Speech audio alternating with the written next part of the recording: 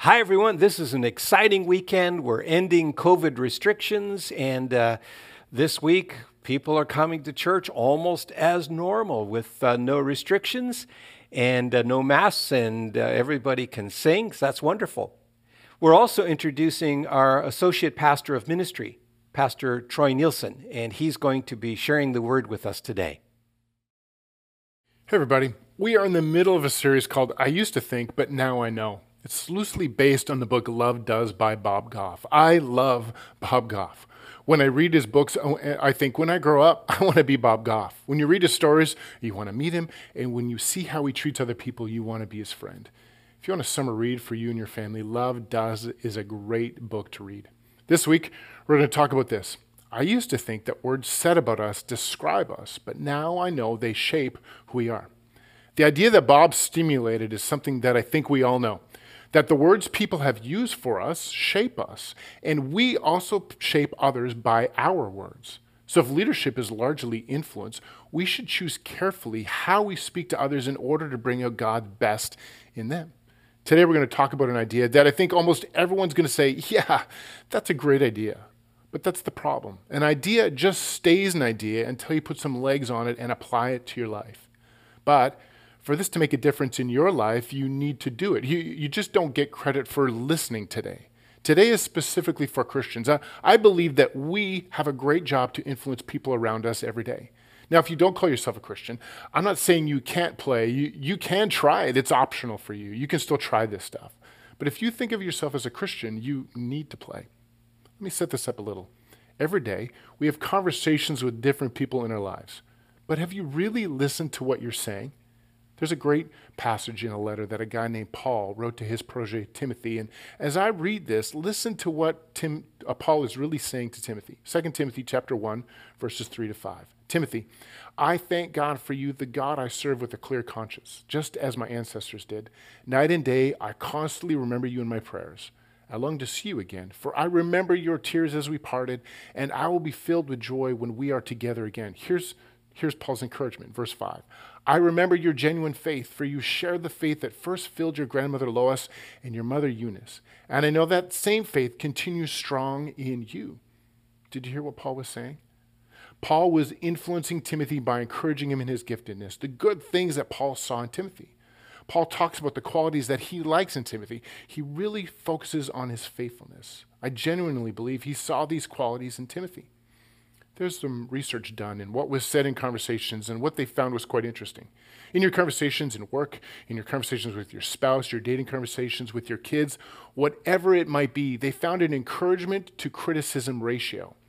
They found that in healthy conversations, that for every 3 comments of encouragement, there were only 1 comment of criticism. Now, I've heard and read that average conversations, the ratio is vastly different. In average conversations, the ratio is 6 comments of criticism to 1 comment of praise. There's a huge difference from healthy conversations to average conversations. In average conversations, when you give someone encouragement, like, you did a great job, maybe to a coworker, or when you tell your kids, you are a great table setter. For every one of those, there's 6 of, why don't you ever listen to me? Why didn't you ever do a good job? Why can't you be like your brother? You are so much like your mother. I don't know why I put that last comment in the criticism side. But anyways, the ratio is 6 to 1. For every 6 negative statements, there's only 1 positive. Now, I know you think this might be a generalization, and it's not you. But wherever you think you are, listen to your conversations. You might already think of yourself as an encouraging person, but think, how can you encourage people more? What would it look like to use your influence and help them to think of themselves better? You know, even if this isn't close to being true, this 6 to 1 ratio is average. I thought this explains a lot. This explains why some of your workplaces are so negative and dysfunctional, because the conversations are negative and dysfunctional. When the conversations are toxic, the workplace will be toxic. It explains why so many marriages struggle. Marriages are toxic when their conversations are toxic. It explains why there's so many messed up families, because conversations are messed up. Even if 6 to 1 criticism or 6 criticisms to 1 encouragement stat is not even close. I don't think anyone's going to argue with me that we should encourage other people. We all think that encouragement is a nice thing to do. We just think it's not urgent, and that's the problem. Because if you just think it's a nice thing to do and it's not urgent, you will drift toward the 6 to 1 ratio. You have to be intentional to be encouraging. Today, we're going to talk about a principle that Paul is modeling to Timothy. What this principle is going to allow us to do is change our ratios. Let me ask you a question.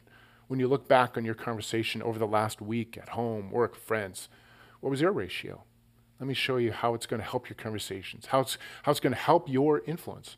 Because most of us have 3 circles of relationship where we have 3 different types of conversations, and this idea will change them all. And all of these you can have influence in. Here's these 3 circles. You have your inner circle. This is your husband, your wife, your kids, your brothers, your sisters, your BFFs, the people you're most familiar with. Isn't it true that we sometimes take them for granted? Sometimes these are the people we are hardest on. We think, I don't need to encourage things with them all the time, right? They should know how I feel. Then there's your water circle, your influence circle. These are the people you might see on a daily basis, but you have a relationship then because of proximity. It could be the place you have influence, your workplace, your coworkers, your neighbors. I'm going to show you how encouragement is a great practice and why encouragement is even a great business practice. The last circle would be your life circle. People you have shallow conversations with, the baristas, the dry cleaners, the grocery store checkers in your life. Sometimes these are the nameless, faceless people we run into every day. In a moment, you'll find that they need encouragement as well. Here's my aim. What if we at CLCC decided that we're not going to take any of these relationships for granted? What if we decided that we're not going to be an average 6-to-1 ratio? What would it look like to understand that we can lead anyone we come in contact with and influence them to help them see the good things that they do? What if we looked at these conversations as interactions of opportunity? What if we woke up every morning and we looked at every conversation as an opportunity to encourage? And we might pray, God, would you bless Susie? Like we think God's going to come down from the clouds and do something for her. And I think God says, I've blessed Susie. And that blessing has a name, and that name is you. Maybe you are an answer to one of your prayers this week. This verse we're going to look at says that not only does it bless the people in the circles, but it also blesses you. We'll see when we look at what Solomon wrote, it's a win-win. Not only these people in these circles, but there's something in this for you too. If you have your smartphones or Bibles, we're going to look at Proverbs chapter 11. If you're not familiar with the Bible, a lot of the Proverbs were written by a king whose name was Solomon, and he is referred to as the wisest man in the world. He gives us this principle as it relates to encouragement. And today we're not going to look at a full proverb, but just half. It's going to be the second half of this proverb, this verse. When you see it, you may think, what's so life-changing about that? How am I going to influence like that? We're going to dig deep, and there's something in this for you. It will help you, and it will improve your ratios.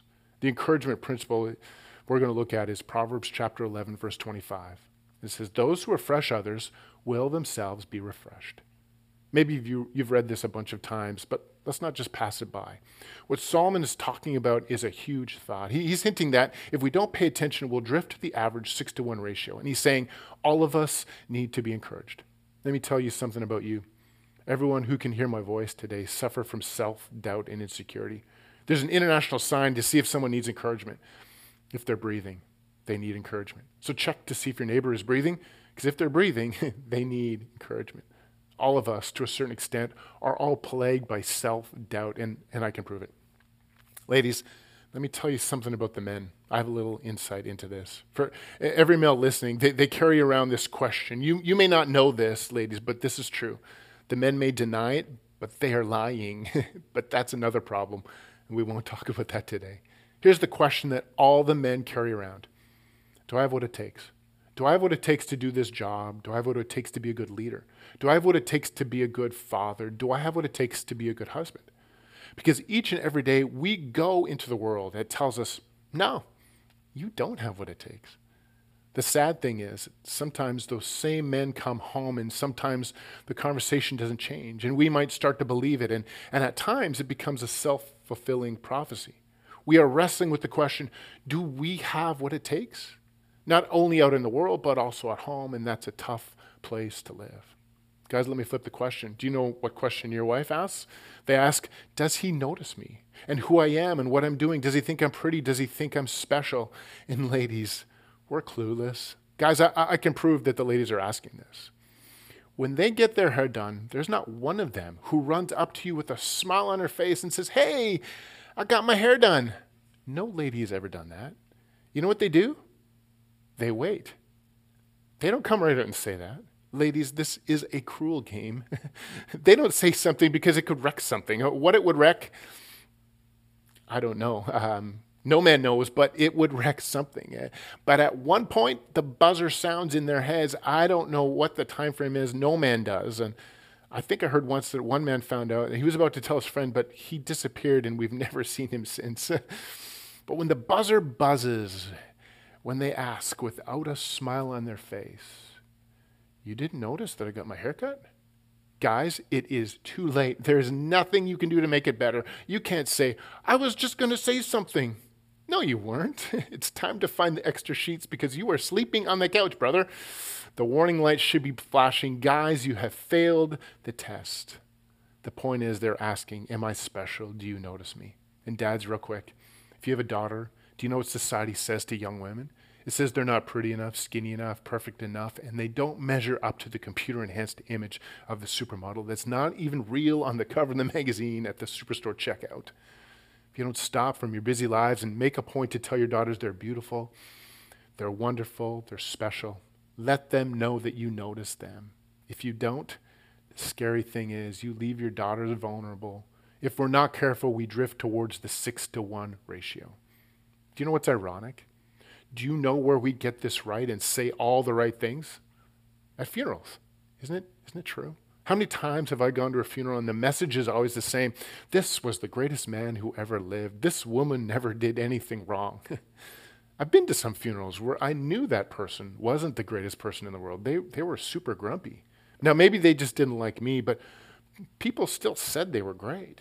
You never go to a funeral where they said, they were the worst person in the world.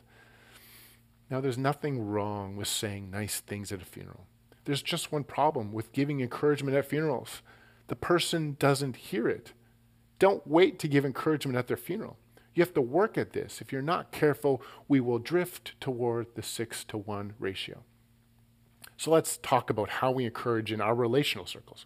Let's talk about our inner circle. Wives, you know how powerful your voice is. Husbands long to hear your encouragement. Guys, I don't know what you're like, but I know that I could have had a terrible day at the office. Maybe I'm facing a situation that we just can't see around, or I'm dealing with a relationship that seems to go nowhere, or I'm working on a project that just seems to be stalling.